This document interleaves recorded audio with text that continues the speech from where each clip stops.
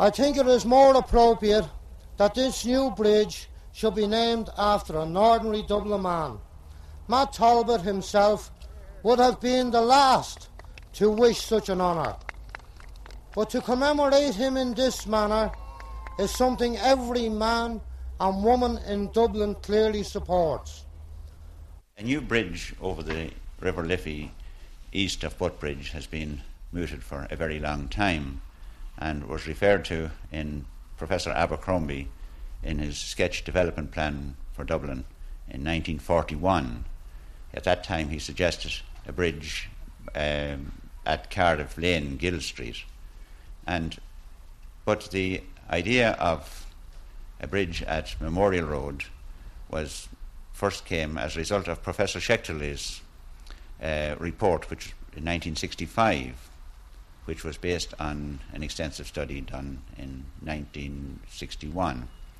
And Professor Schechterle suggested an outer express ring road which would cross the Liffey with a high-level bridge near Mackin Street.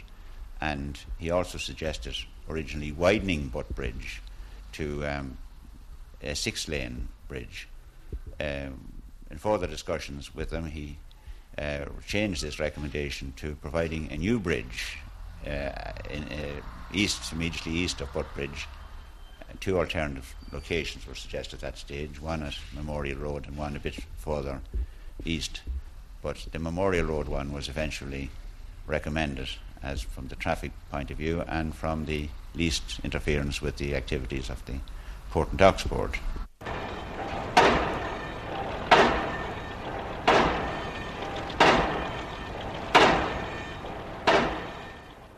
The first bridge was probably before 1000 AD, but we just don't know.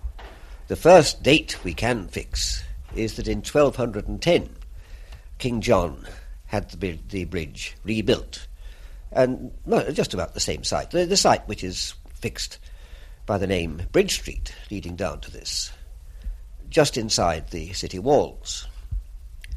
Well, that bridge was probably rebuilt quite often. It would be a flimsy wooden affair, and it was replaced about 1400 by something a little more substantial.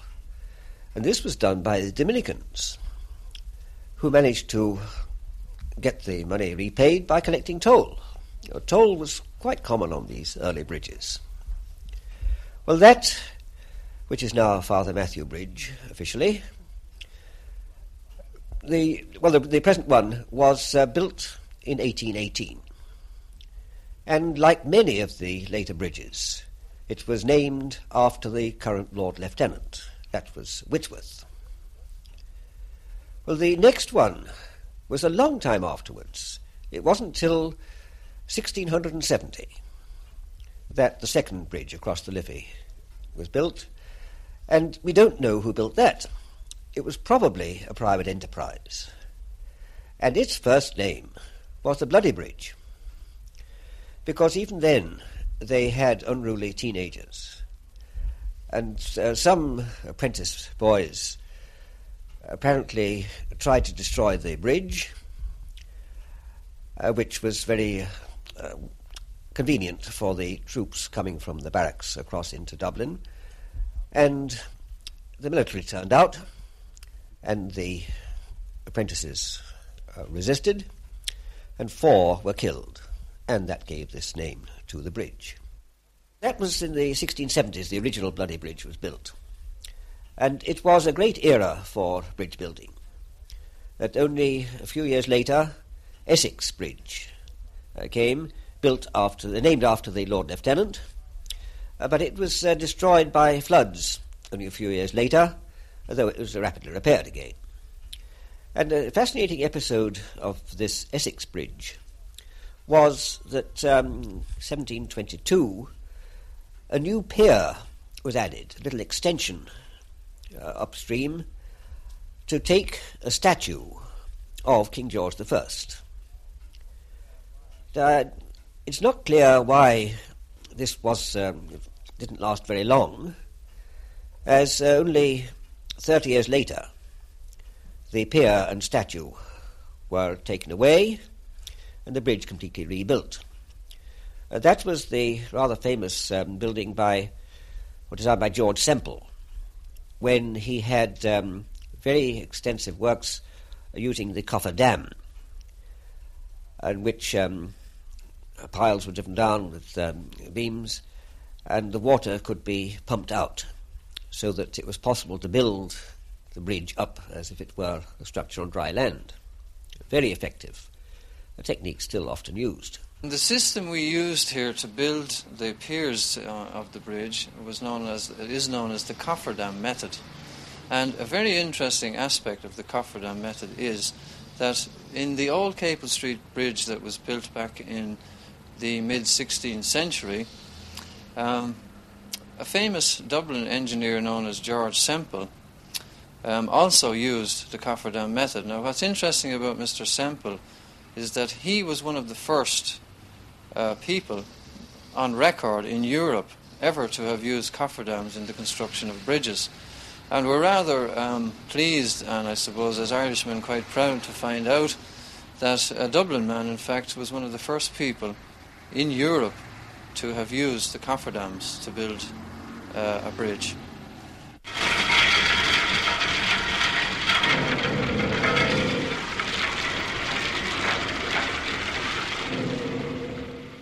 Consultants were appointed in 1970, July 1970. Messrs. Duluth, Chadwick and Ohoka, in association with Matthay and Anderson, were appointed as consultants to prepare a design for the bridge. It was necessary, a bridge of this nature, which involves both the Port and Docks Board, which are a separate authority, and the Dublin Corporation. It is necessary to have a bridge order inquiry by the Minister for Local Government to decide on who should build the bridge and who should maintain it, and matters of that nature. And in April 1969, the Corporation applied to the Minister for Local Government for a bridge order under Section 44 of the Local Government Act 1946. Would there be a great difference of interest between the Port and Docks and the Corporation and the Minister for Local Government in these things? No, generally the Port and Docks Board were in agreement with our proposals, but the question as to who should build the bridge and who should maintain it, all the other bridges over the Liffey, O'Connell Bridge and Butt Bridge and the other bridges are maintained by the Port and Docks Board, and therefore the question of who should build this bridge and who should maintain it was a question that had to be decided, and this was subject of the bridge order. The inquiry was actually held on 6th of November 1972, and Mr. Tully, Minister for Local Government, made an order in 1973 stating that the bridge should be built and that the Corporation would be responsible for building it and for the future maintenance, and also the Corporation would be responsible for maintaining the river walls between the New Bridge and Butt Bridge.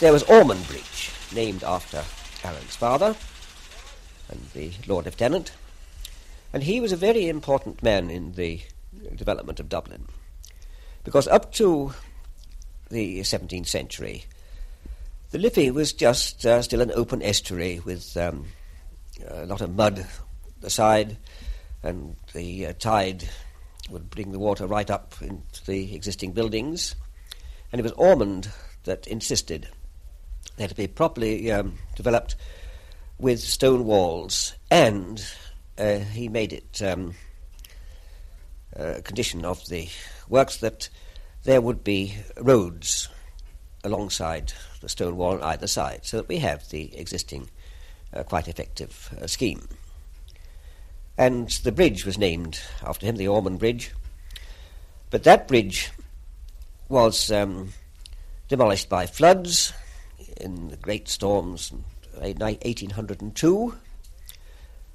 And when a new one was built on the site, it was given another name, and inevitably the current Lord Lieutenant, Richmond. So it was the Richmond Bridge. And that's now the O'Donovan Rossa. Well, most of these were in Dublin, right in Dublin. But the next one, in chronological order, was upstream, a bridge linking Kilmainham with the Phoenix Park, and the Island Bridge. And for a change, it was named after a lady, the Sarah Bridge, Sarah being the Countess of Westmoreland. And, of course, Westmoreland was the Lord Lieutenant at the time. And it is a very graceful bridge, designed by Mr. Stevens. And it's the span is 104 feet long, but it's a very graceful, elegant structure.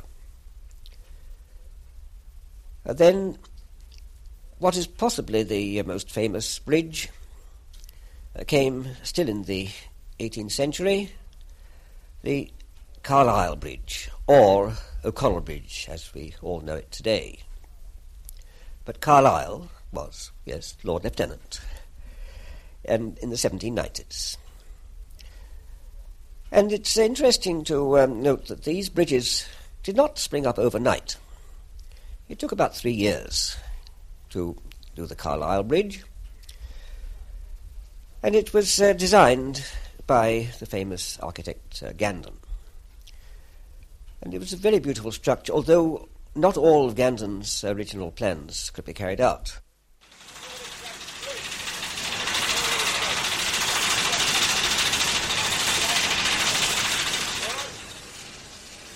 Once the bridge order was made, then we were able to ask our consultants to proceed to do the detailed design of the bridge, and to subsequently advertisements were placed for tenders, and tenders were invited. And in May 1965, the consultants recommended that Messrs. Askin Limited should be awarded the tender. There was a slight delay then before accepting the tender, because at that stage a proposal was made that instead of a bridge, that a barrage should be built at this or approximately this location. And the feasibility of this was studied in detail before the decision was made to go ahead with the bridge.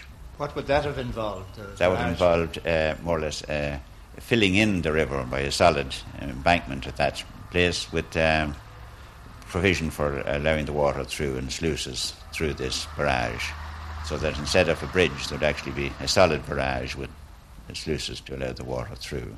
This would ensure that the level upstream was always kept high, that the tide wouldn't go out above that level, and it also would it would have that effect of keeping a constant level of water in the Liffey upstream of the barrage. But there were other problems, and this was the thing that had to get careful examination, and this was done, and decided then eventually that the bridge should be built. And eventually the manager's order was made accepting the tender in April 1976, and work started immediately then on the 20th of April 1976.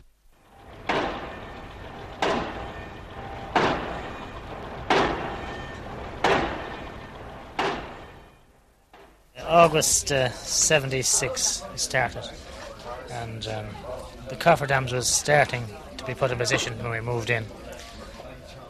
Because of the rock formation here, the cofferdams was a problem in themselves, as opposed to driving into normal soils to a support value from the soil.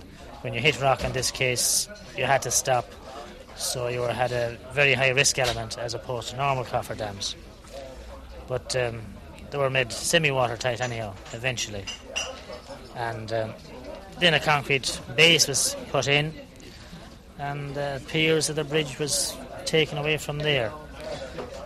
At sort of no time was it really watertight, but there was always a risk element because of tides, and varying wind pressures and things. Well, what were the big problems you came across as you went along?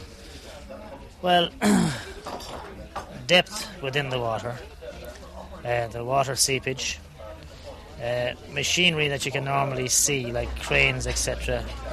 You can't see, you're working completely in the dark, you're relying on a third action at all times. You know, if you give a signal normally to a crane, the crane driver can see it. In this instance, it has to be passed 3 times before the direction is received by the man at the lever of the machine. This is one of the biggest risk items, and there again, more important than anything else, like, the machine man has to be an expert, and on this particular contract there was the best crane drivers.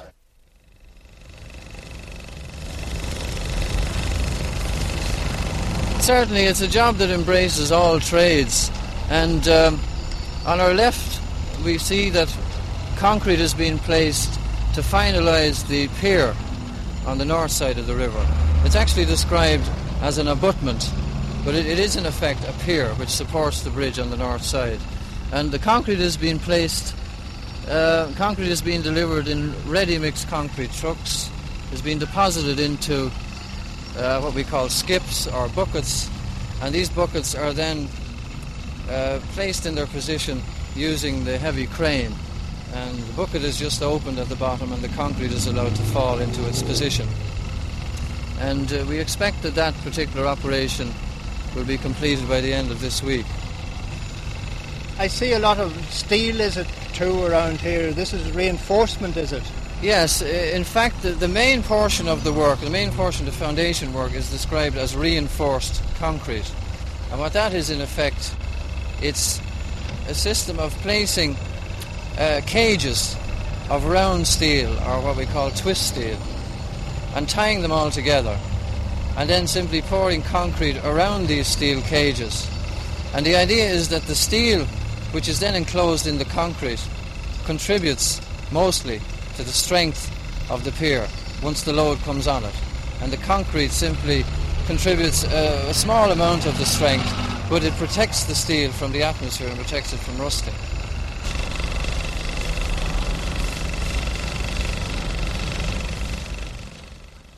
Then there was a gap of 50 years before any new bridge appeared, and the next one was very ugly, the Butt Bridge.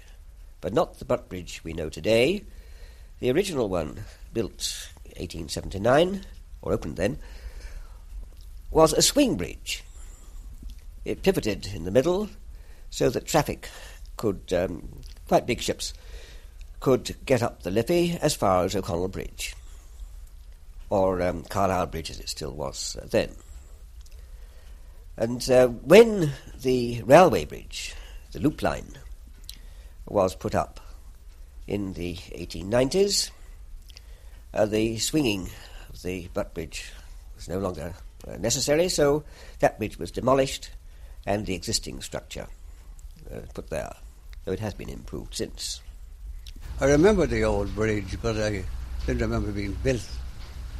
But I'll tell you something else you will remember. The quays here, there were the jetties. There were wooden jetties, you know, and in his time... I remember building the new quay wall here, where there was only wooden jetties along. I remember all the sailing ships coming along here, and there was no steamers, or nearly all sailing ships, schooners, brigs, brigantines, vessels like that, right up as far as the Butt Bridge.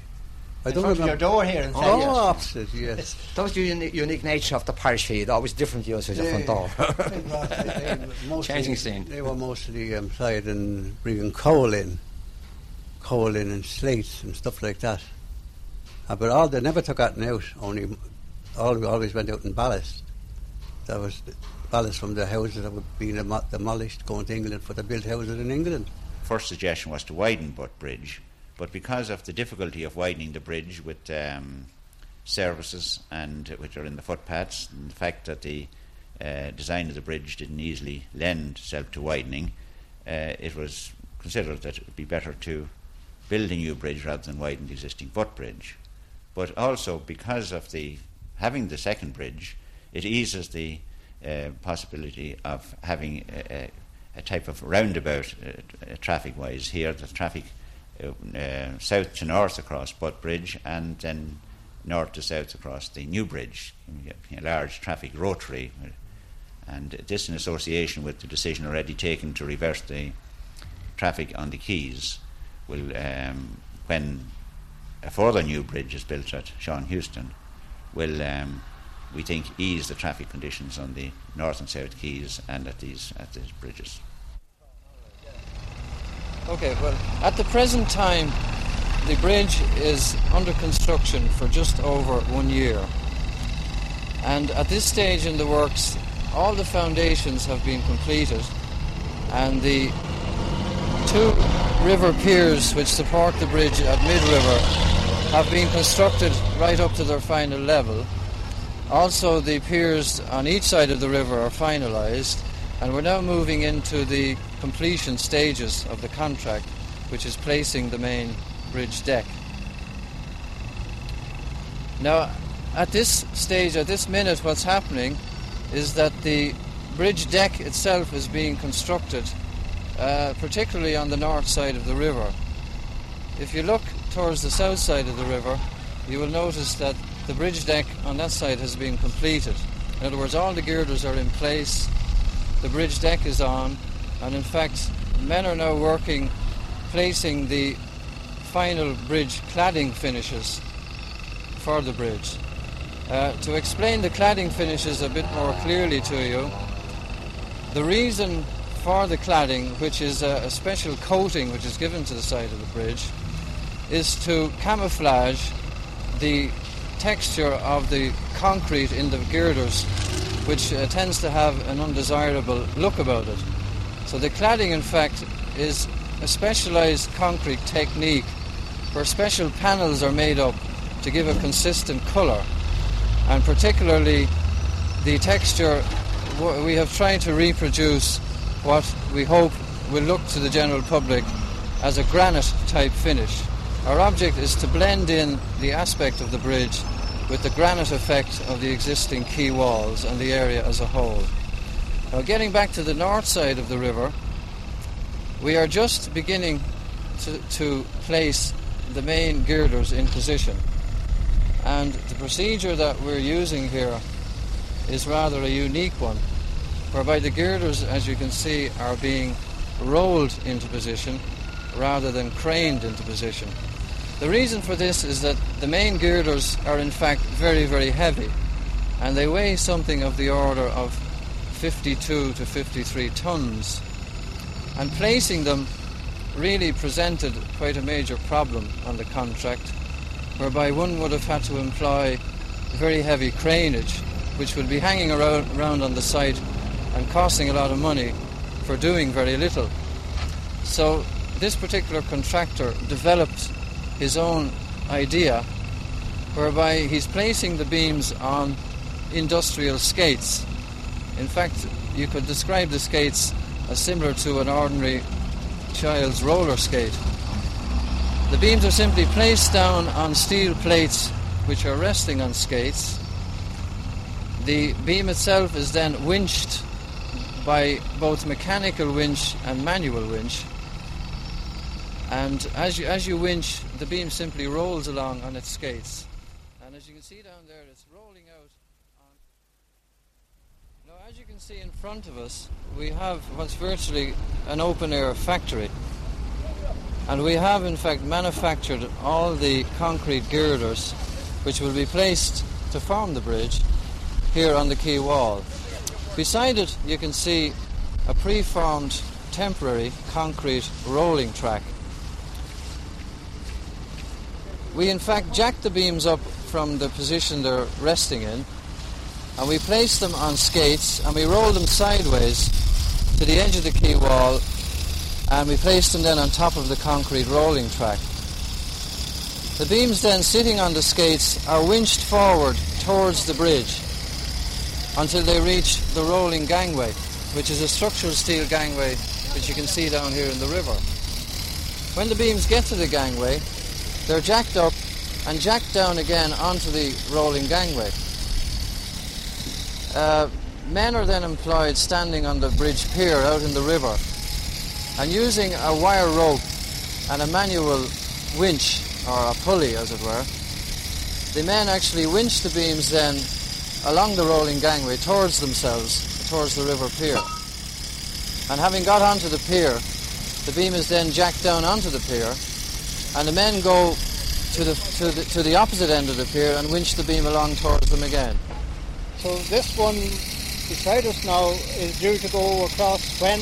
The position with this one now, it's just being rolled towards the gangway.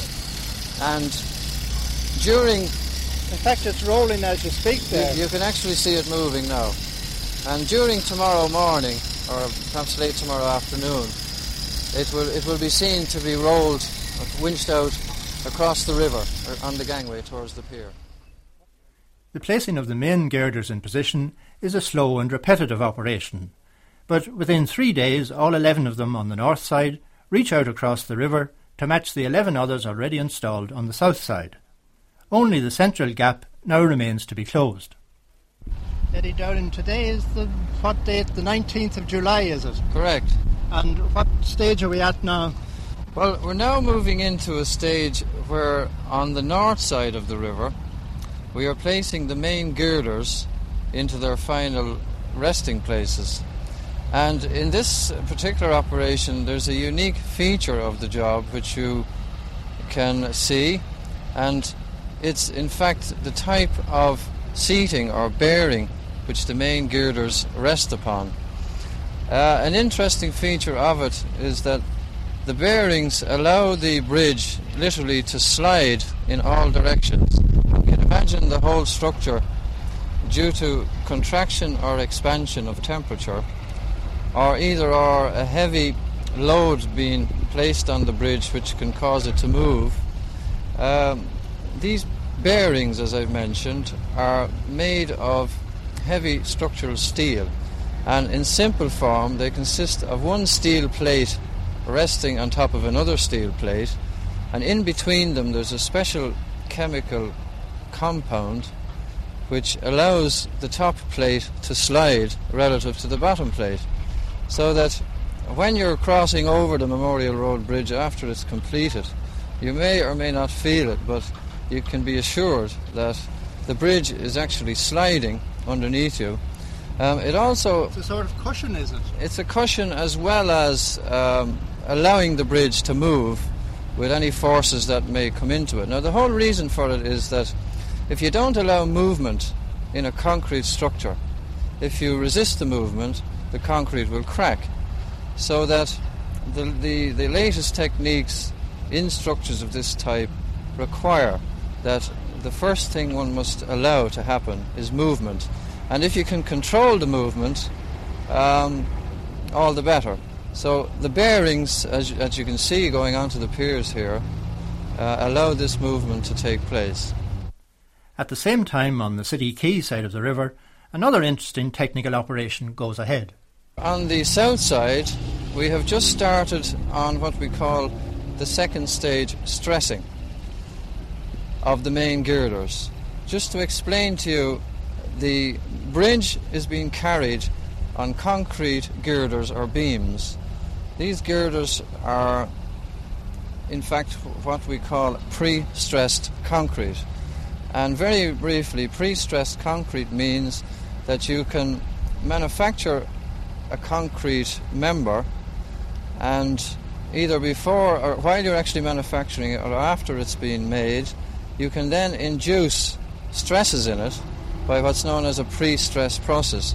Now what that involves is one places high-strength steel wires rather than bars. They're very thin wires, are threaded through preformed holes in the beams, and by anchoring the wires at one end of the beam and actually pulling them at the other end, you extend the wires, and having extended them to what is the allowable maximum extension, you then grip the wires at the end at which you're pulling, and you grip them in that condition, and having extended the wires and induced the force in them, and holding the wires then by anchoring them on the end that you're pulling them, you form what's called a pre-stress girder.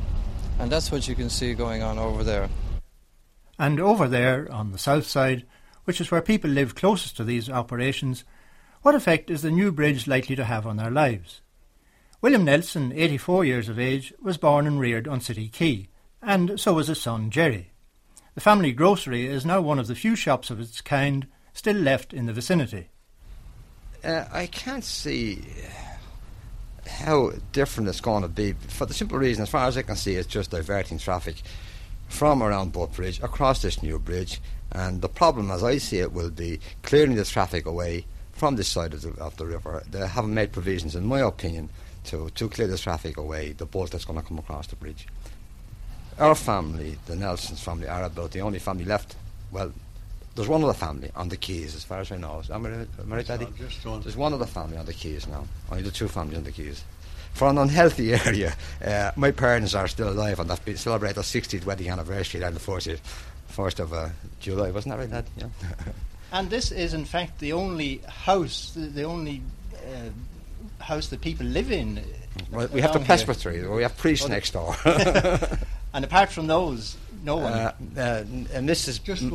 Just one other family. Mrs. Masterson. Mrs. Masterson. She's living all her lifetime. And her brother, Richard McCann. Family. They are living all their lifetime, the same as we are.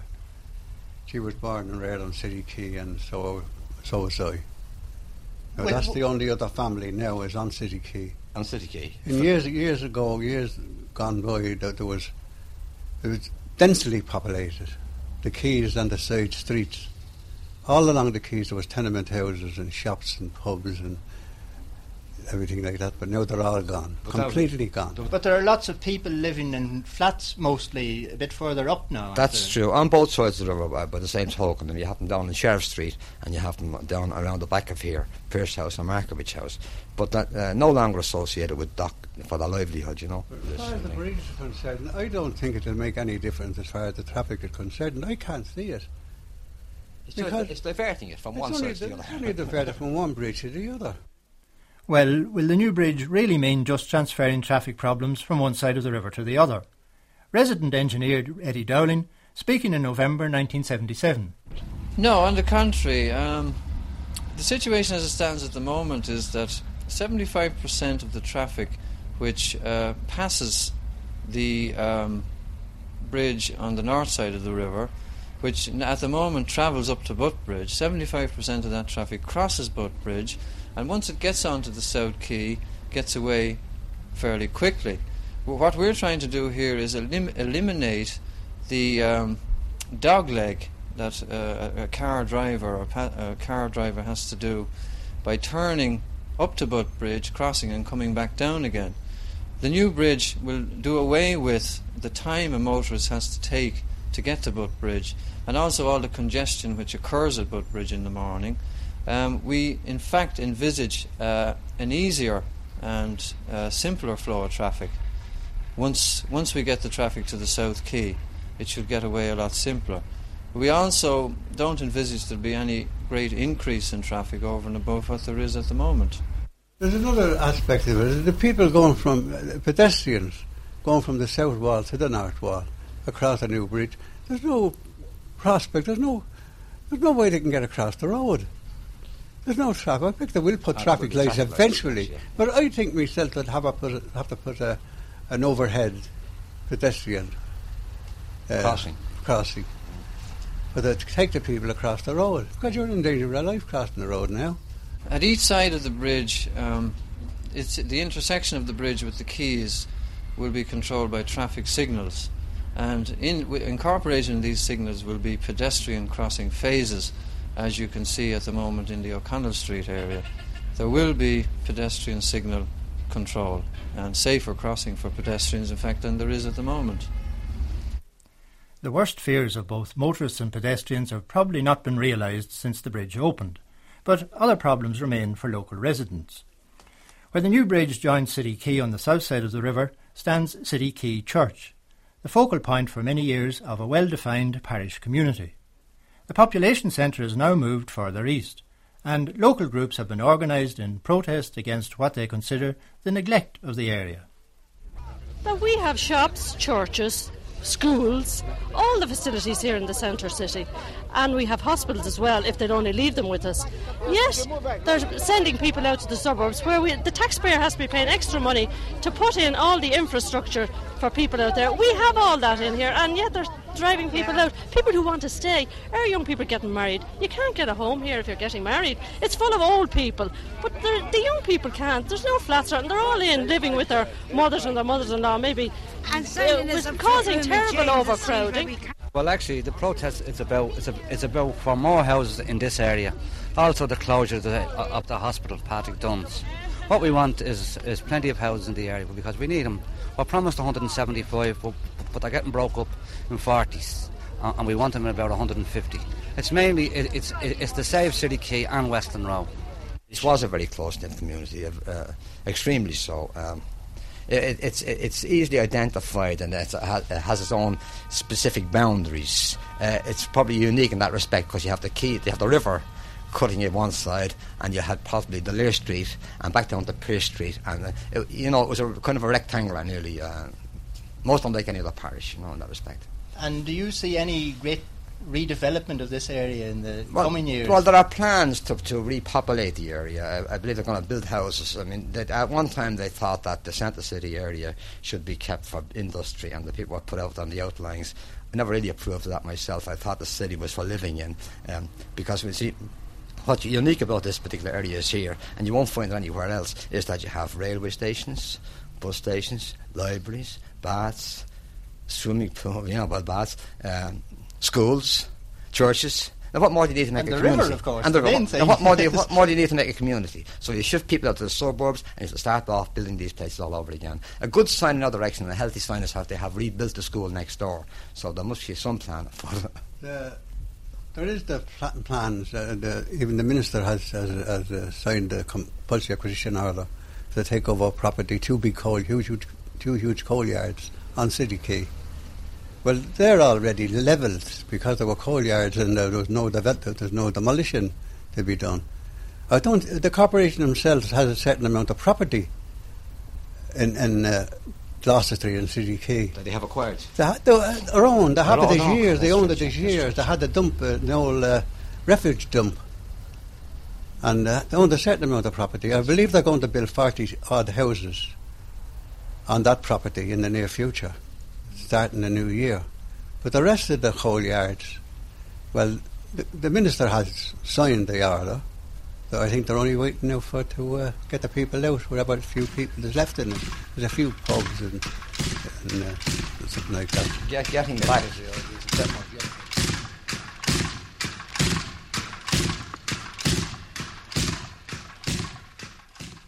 Today, Eddie Dowling, is the 18th of November, isn't that right? What's happening at the moment? That's correct. Well, as you can see at the moment, we're moving into really the finishing stages of the bridge.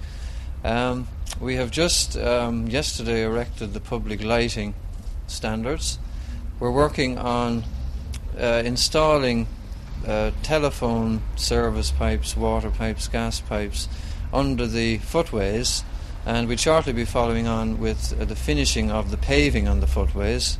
As you can see also, we have a large cleaning operation to do, and we're just moving into that now, where we've got to wash down and clean off stains and what have you on the facing of the bridge. And following that, the final operation then will be to do the asphalting and the road surfacing. And we expect that, in fact, to be done within the next month or possibly 2 months. You were saying some time ago that there might be difficulty about the asphalting. Has that dispute resolved itself? No, the dispute is still on. There is a crisis in the supply of asphalt, and we're told at the moment, in fact, that we may not have our asphalt down before the Christmas holidays. We're disappointed at this, but in the industry where supply and demand sometimes goes a bit haywire, we have to, in fact, tolerate it. We're hoping that we will have the bridge surfaced, but at the moment it doesn't look like we will have it for Christmas.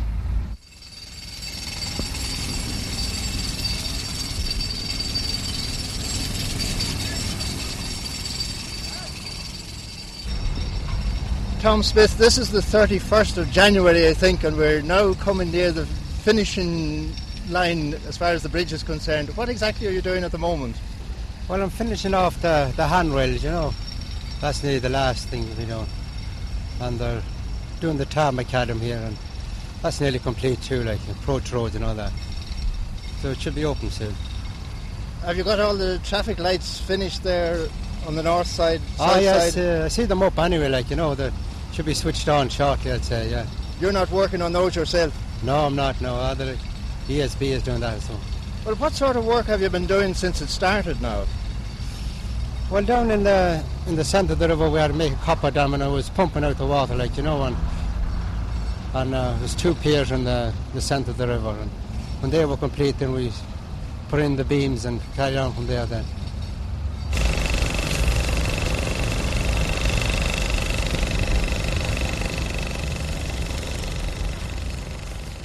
Well, I don't think there's any man that's ever involved in a structure like that. In a sense, I suppose it's a national achievement, and it's the first one that's been done for 100 years in the city. It's there to be seen. It's a good, I would think, successful job. And anybody involved in it is going to say in 20 years' time, I remember the day I was working there, or I remember the day this happened, or the day that happened. And it's something that anybody involved with has to look back on and be proud they were involved in it. All right now. Okay.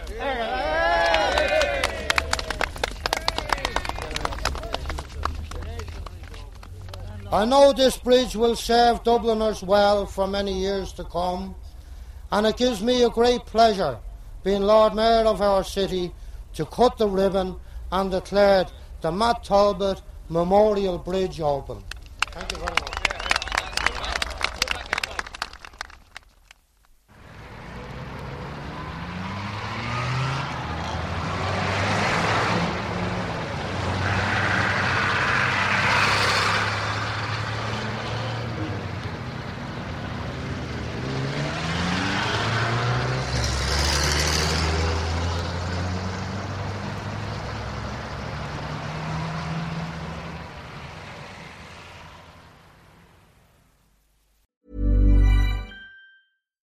When you need mealtime inspiration, it's worth shopping Kroger, where you'll find over 30,000 mouth-watering choices that excite your inner foodie. And no matter what tasty choice you make, you'll enjoy our everyday low prices, plus extra ways to save, like digital coupons worth over $600 each week. You can also save up to $1 off per gallon at the pump with fuel points. More savings and more inspiring flavors make shopping Kroger worth it every time. Kroger, fresh for everyone. Fuel restrictions apply.